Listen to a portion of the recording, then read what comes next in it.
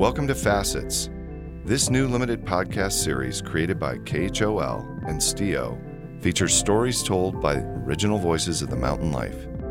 Educators, athletes, entrepreneurs, laborers, scientists, and ski bums drawn to live in the mountains shed light on the many aspects of humans living close to nature. In 5 episodes, Facets explores the passions, tensions, and healing that people find while living in a mountain town. In this episode, KHOL's Will Walkey reports on the efforts to preserve the tiny population of bighorn sheep subsisting against all odds in the Teton Range. Winter 2021 was a dry one for Jackson Hole. Historically dry, actually. This past February was the coldest in the valley since 1993 and the least snowy since 91. But you wouldn't know that from driving over Teton Pass. On a Bluebird Sunday, I'm seeing people jockeying over parking spots, walking with skis on their backs onto well-known skinning and boot packing tracks, laughing as they talk about lines they want to hit. For many backcountry skiers, like local mountain guide Mark Smiley, this is a mecca for their favorite sport on the planet. It's basically the perfect way to exercise in the wintertime. It's better than running, it's better than riding a chairlift.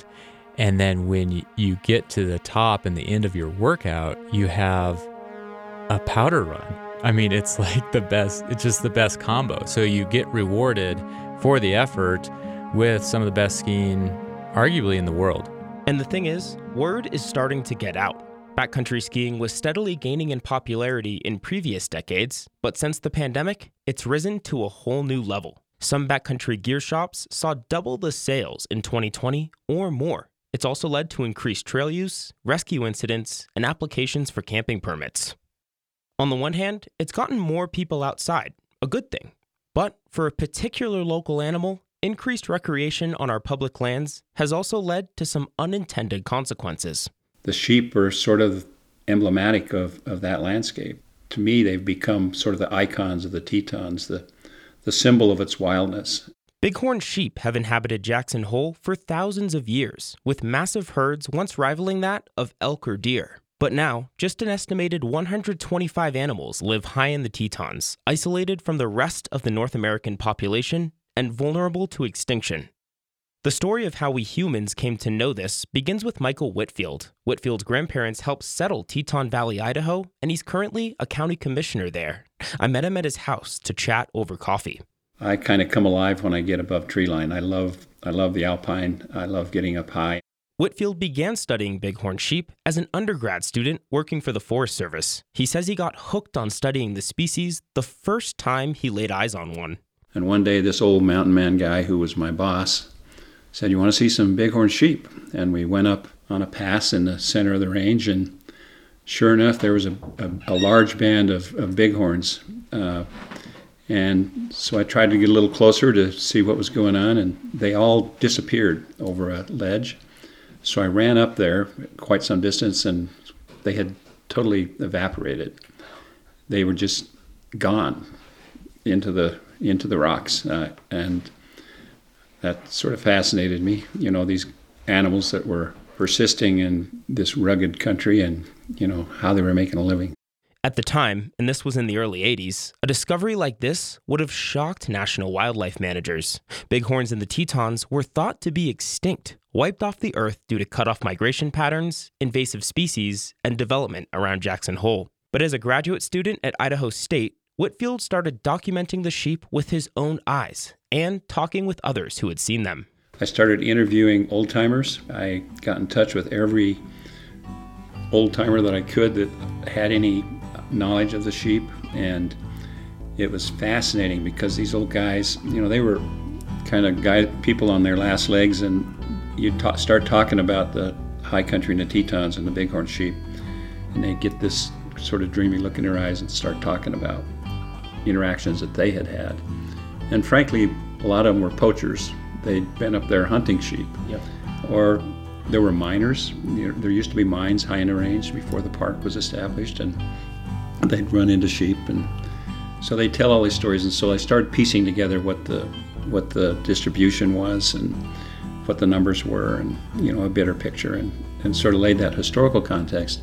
Whitfield also says he tracked records further back than white settlement. Native Americans have lived in the Tetons for around 10,000 years, and throughout that long history, Whitfield says there are connections between indigenous peoples and animal migration patterns. As I wandered around the Tetons, I would find places where there was lithic scatter, pieces of obsidian in a sedimentary landscape, totally out of place. Some Native American had sat there in that place maybe 1,000 years ago, chipping an arrowhead while watching a pass where the sheep might come through. All the while, Whitfield was up in the Tetons himself looking for sheep. And in many ways, he was starting this research from scratch, tracking their movements, behaviors, what they ate, their numbers. Sometimes he'd set out into the woods with 80-pound instruments on his back for 10 days at a time or more. There was no such thing as GPS. There was no such thing as GIS. I was locating things on a map and, All that work led to a 233-page graduate thesis that became foundational for Teton sheep research and is still referenced today. Whitfield says the report came as a bit of a surprise for local agencies. They recognized that we had a significant population there that had been there for thousands of years. So they're one of those original populations, never a transplant, anything. They were genetically distinct and they were in trouble. And that's been evident for 40 or 50 years. Whitfield says the sheep were in trouble then and still are now. That's why he helped form the Teton Range Bighorn Sheep Working Group in the 1990s, a body that makes wildlife conservation decisions on behalf of the herd. For instance, they recently recommended killing mountain goats, an invasive species, from helicopters in Grand Teton National Park, a controversial hunt that led to over 50 dead goats just this year and lots of angry social media comments. But perhaps the most contentious recent recommendation, one that's led to multiple op-eds and public meetings, has to do with backcountry ski closures. One meeting in October about this drew more than 200 participants. So the working group has 26 recommendations for Grand Teton National Park. At the southern end of that massif, so that's south of Cody Peak, south of No Name, but the head of Jensen Canyon, where the sheep do in fact winter. Also recommending a winter closure in the South Fork of Granite Canyon, kind of on the working group, along with public lands organizations across Jackson Hole, are recommending that more than 21,000 acres are closed to recreators during the winter months. Several members of the crowd were not happy about that. So it seems like the closure is like a one-way ticket, and it just leads to more closures. I don't really want to give much comment or questions because I don't really feel like they'll have any impact. So yeah, just a voice of disapproval for the process. Is that when you're swallowing a bitter pill, it sometimes helps to feel like other people are swallowing it too. So I personally feel like the sheep are swallowing a bitter pill. The skiers are swallowing a bitter pill. Hunters are also swallowing a bitter pill. But I'm wondering if anyone has a comment about other groups that are having to give something up. Other skiers and snowboarders are more on board and frankly unhappy with their peers for putting up a fuss, especially after there were 5 previous opportunities for the public to engage with the biology community. By some estimates, and this number is very disputed, 95% of ski terrain perceived as high quality by local members of the backcountry community is still preserved under these closures. Most of the iconic lines will remain open. This is where we're at. And I think we should be really proud, but it's also time to get on board. Be proud and get on board. But still, the question is, why the closures at all?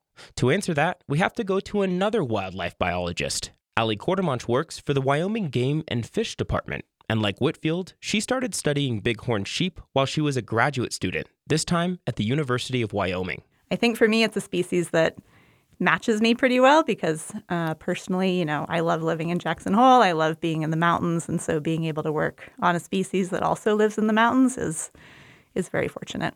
Quartermanch's master's thesis is another foundational document that tracks how humans impact bighorn sheep. In lieu of published peer review, this thesis has been looked over by a substantial panel of big game biologists and scientists from around the country. I talked with several local biologists who work with bighorn sheep every day. Basically, they universally accept this data. The question behind it was, is winter backcountry recreation negatively affecting bighorn sheep in the Tetons. And so in order to get at that question, basically what we did is we collared a bunch of bighorn sheep, all females, and followed those sheep over 3 years.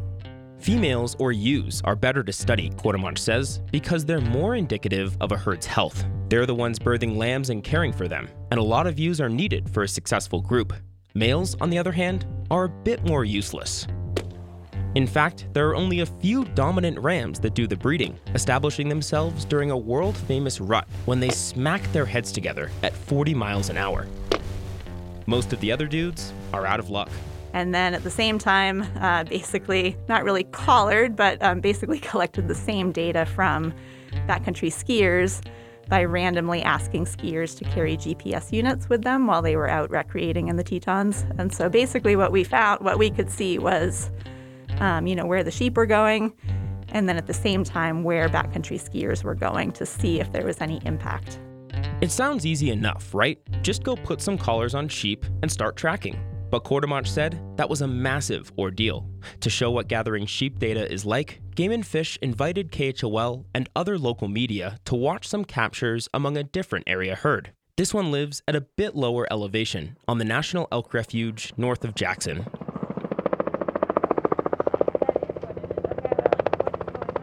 The day of the captures fell on a cold morning in December. The researchers are huddled together when they could be, sipping coffee and shifting in their shoes, trying to stay warm as we await what happens next.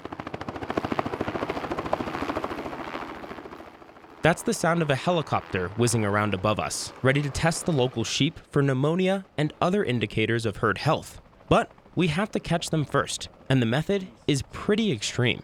The way that we catch sheep in these types of situations is using a helicopter with what's called a net gunning technique.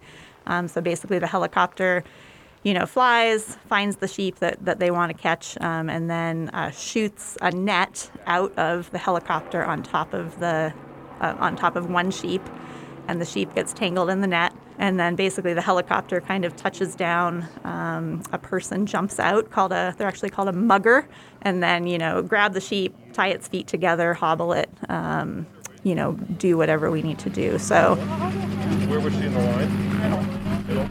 In this case, the sheep were flown 3 at a time, hundreds of feet up in the air, back to where we were waiting. Oh, guys, everyone, we're supposed to measure their faces, so... The helicopter touches down, and students rush to action, grabbing the sheep and blindfolding them. Quartermanch explains why. Their eyesight is really their number one sense, so the blindfold just really kind of removes all that visual stimulation. When a black cloth is over the sheep's eyes, they just kind of go limp. No sedatives necessary. The researchers start collaring and taking samples as fast as possible. It's like a COVID test. Yeah, basically. Then about 10 minutes later, they just take the blindfold off and let the ewe go. Good job. Now imagine that process, but on the rocky ridges of the Tetons. Can you imagine worse terrain? Quartermanch brings us back to fieldwork for her master's thesis. Conditions need to be pretty much perfect. No clouds, no wind, perfect day, not too warm, not too cold, to be able to fly up there in a helicopter and catch these animals. And even with that said, the folks that we've worked with in the past, they've said that this is probably one of the hardest, if not the hardest, wildlife captures they've ever done. In the end, they were able to collar 23 sheep. Quartermanch also supplemented her research anecdotally by observing the animals in the summer and skiing into the backcountry in the winter.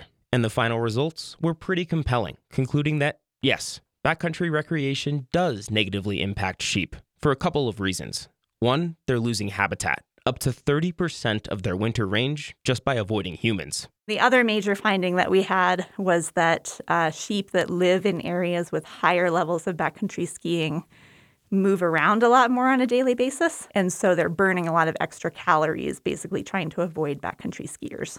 Whitfield, who studied the sheep decades ago, saw something similar. I had some observations early on where I would see animals up high, and in one case, some snow machiners were coming up the backside of this peak where these animals were hanging out. The animals freaked out and dove off into 20-foot deep snow. Not survivable. The snowmobilers, I don't think ever even knew the animals were there, but they caused that reaction. He says evolutionarily, bighorn sheep feel most comfortable in a fight against a predator on a steep slope, and we humans, like it or not, can be perceived as a threat.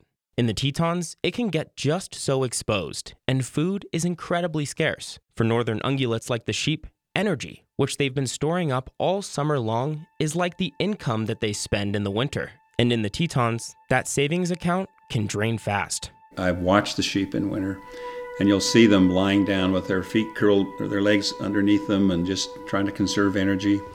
I went up on some of the peaks in the northern range, trying to get a sense of what the vegetation was on those winter ranges. This was in the summer, and you'd find maybe a big rock up high in this windswept zone, and you could see where a bighorn had just hung out behind that rock. There were just all kinds of pellets there. That's where they'd spent a lot of their time. Carson Butler is a wildlife biologist for Grand Teton National Park, where some of the largest and most controversial closures are being proposed.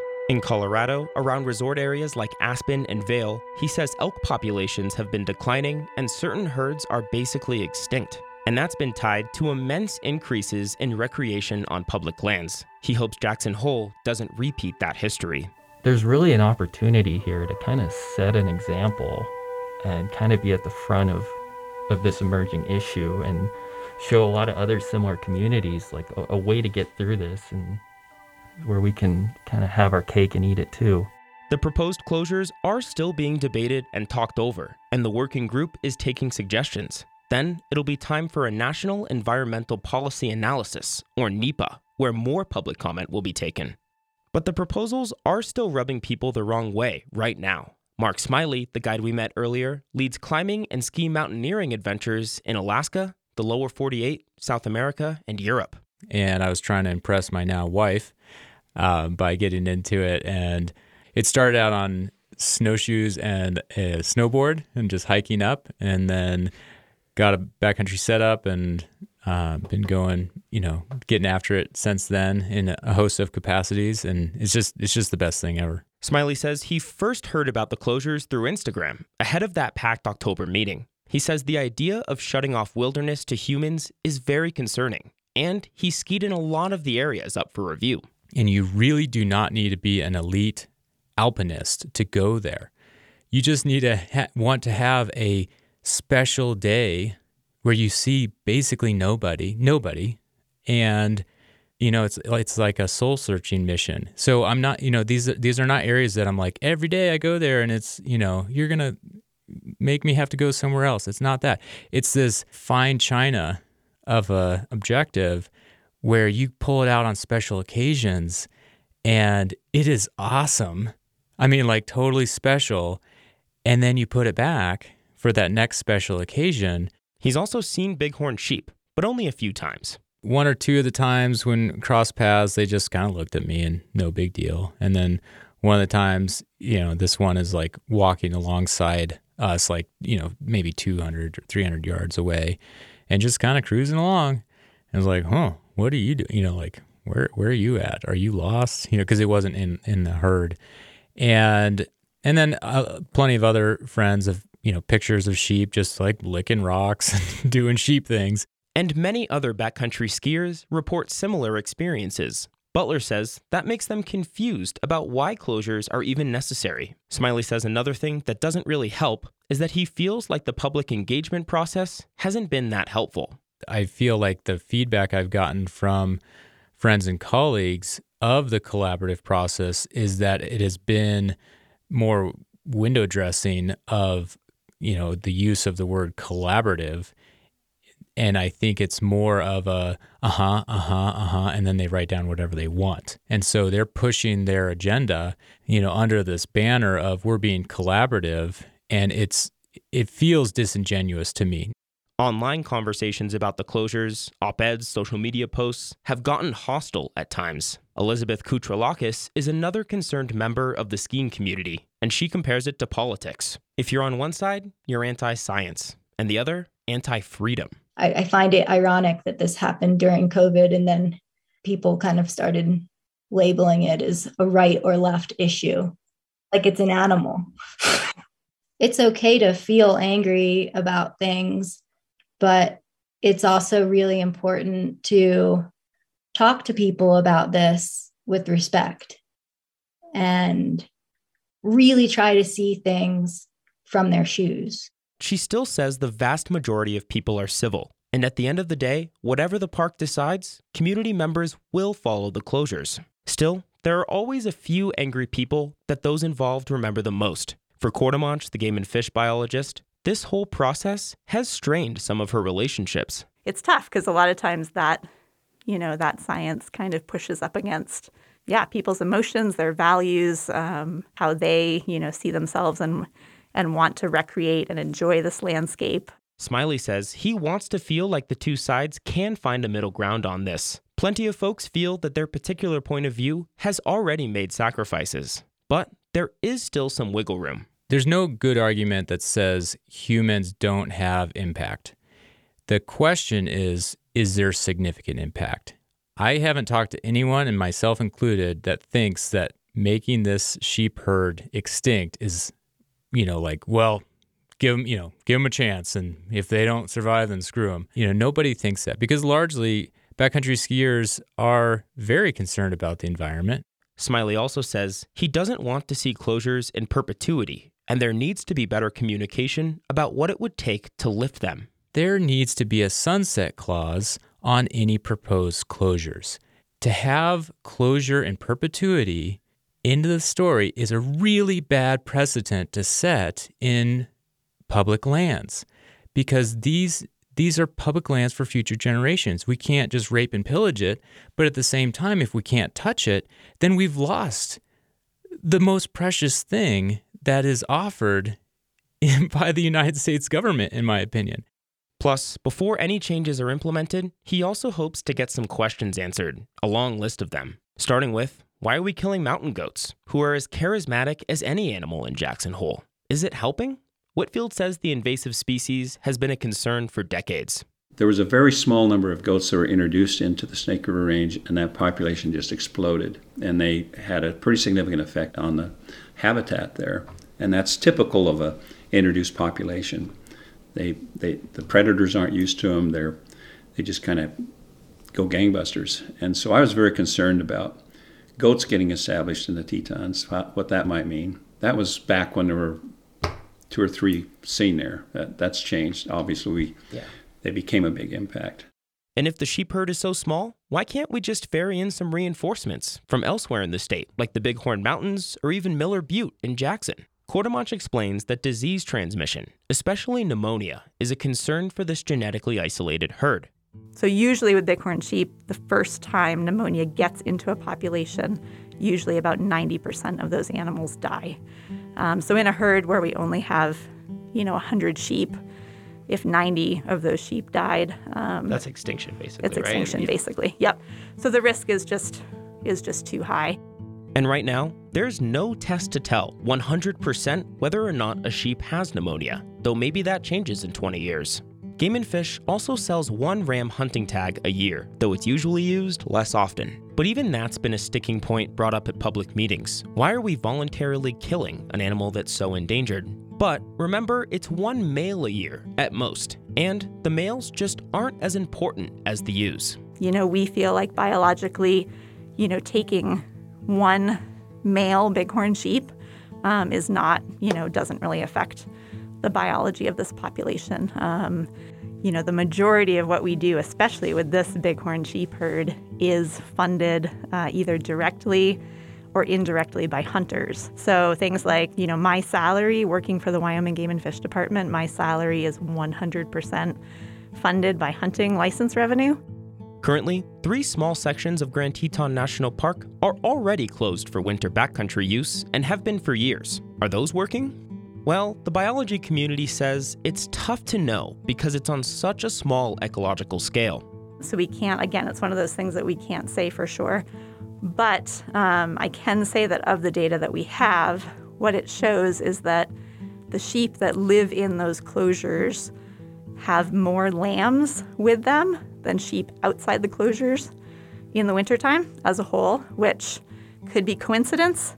But over time, like there's definitely that trend. So that, indicates that potentially, sheep that are living in those closures have higher lamb survival because they're protected from disturbance. And this leads to the big question for folks. When might the closures be lifted once implemented? And is this data really secure enough to justify something so drastic as closing more than 21,000 acres? In the Sierra Nevada, closures were lifted after their bighorn population rose from about 100 animals in 2000 to over 600 in 2015. What about here? Well, Courtemanche won't sugarcoat it. If the population starts to increase, that means the closures are working. So they shouldn't necessarily go away. And in the Tetons, we're talking about a more extreme area where population growth just isn't as easy. I think the hard part with Teton bighorn sheep especially is the population is so small, it's probably going to take a long time for them to recover. So, realistically, it's not going to be a year or 2 or 5. We're probably talking about a longer time period. This is clearly a difficult ask for the backcountry community. It's not easy or fun, and the skiers feel targeted. But both Whitfield and Courtemanche say they hope they can convince folks that the sacrifice is worth it. With the numbers being where they're at, one single avalanche taking out 10 or so female sheep could doom the whole herd. Again, we're talking about extinction being on the line, something nobody wants. I wouldn't say that the recommendations are going to result in a huge bump in the population numbers, just because they're pretty winter limited. But it gives us a chance to save them, to ensure that they're there. They've been there for thousands of years. They shouldn't be eliminated on our watch. That just shouldn't happen. I think we can, have the spectacular wildlife, have spectacular skiing. If we can't solve this issue in a place like Jackson Hole, I don't know where we can do it. Biologists for several public lands organizations are also against future expansion of ski resorts like Grand Targhee and Jackson Hole. Plenty have pointed out how much resort development has already hindered the wildlife around here. But of course, we can't go back in time.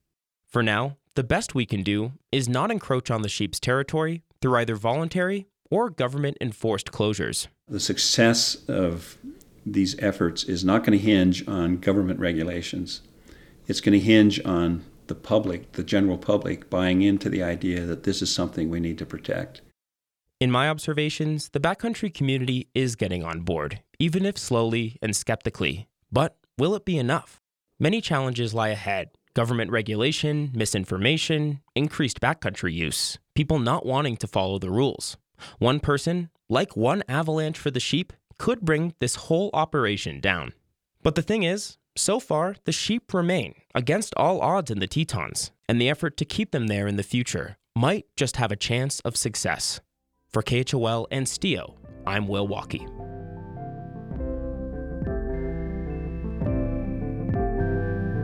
This episode was made in collaboration with Stio, Stewards of the Mountain Life. This episode was reported and produced by Will Walkey, with editorial and production support from Mackie and Emily Cohen. Music scoring by Sheena and Jacob Fergusen. Creative direction and executive production provided by Stio's Liz Barrett and Jessie van der Linden. Facets logo design by Kika MacFarlane.